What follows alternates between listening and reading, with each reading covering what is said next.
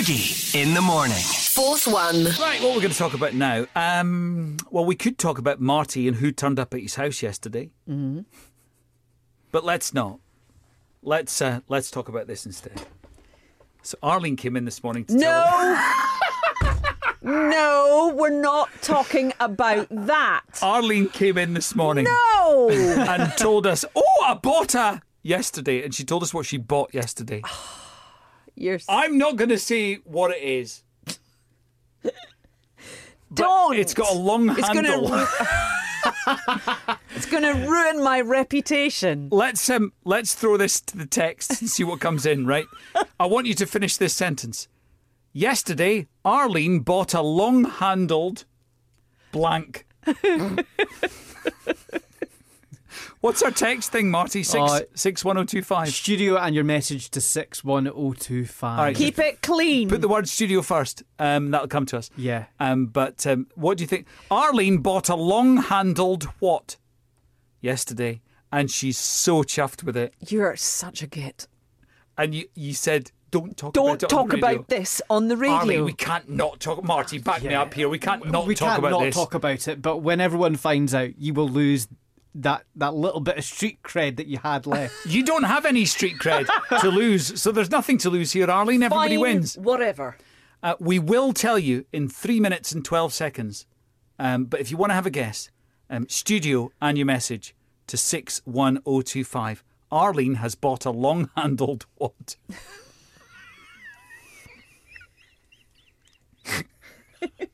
It's the fact that it's a long-handled one. Have you got any text coming in yet? Walking stick? No. Back scratcher? Is it a long-handled tartan shopping trolley? No!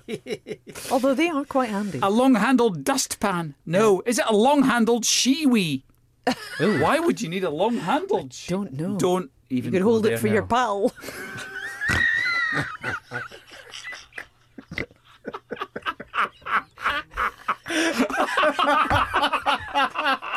That's taking friendship to a new level, isn't it? It is, yeah. No, let's go to the phones. Kelly's on from Bonnyrig. What do you think, Kelly? I can't text because I'm driving, but has Arlene bought a long-handled shoehorn? Yes! Yes, she has, Kelly! How did you know, Kelly? Do you know, I just bought my dad one not that long ago. How old's your dad? My dad is 72. Oh, heaven's sake. How old are you, Arlene? Well, I'm not saying, but let me just tell you, it's a great device. Kelly, thank you!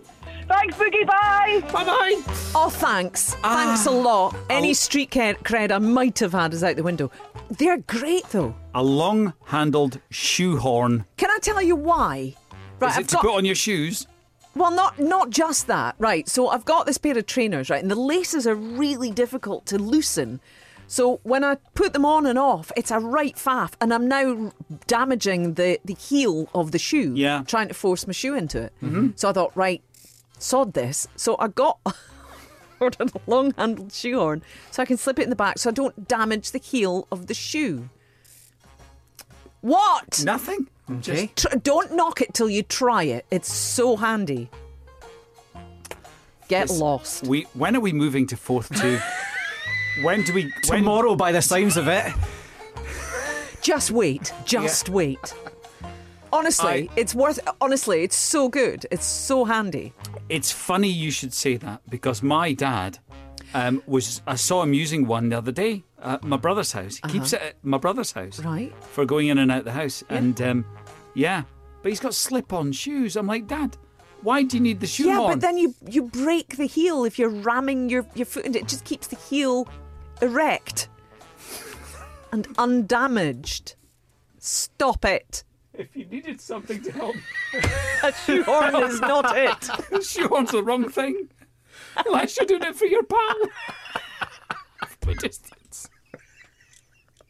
Anyway, if you come round to my house, there's a long-handled shoehorn there for you to slip your shoes off. Fourth one.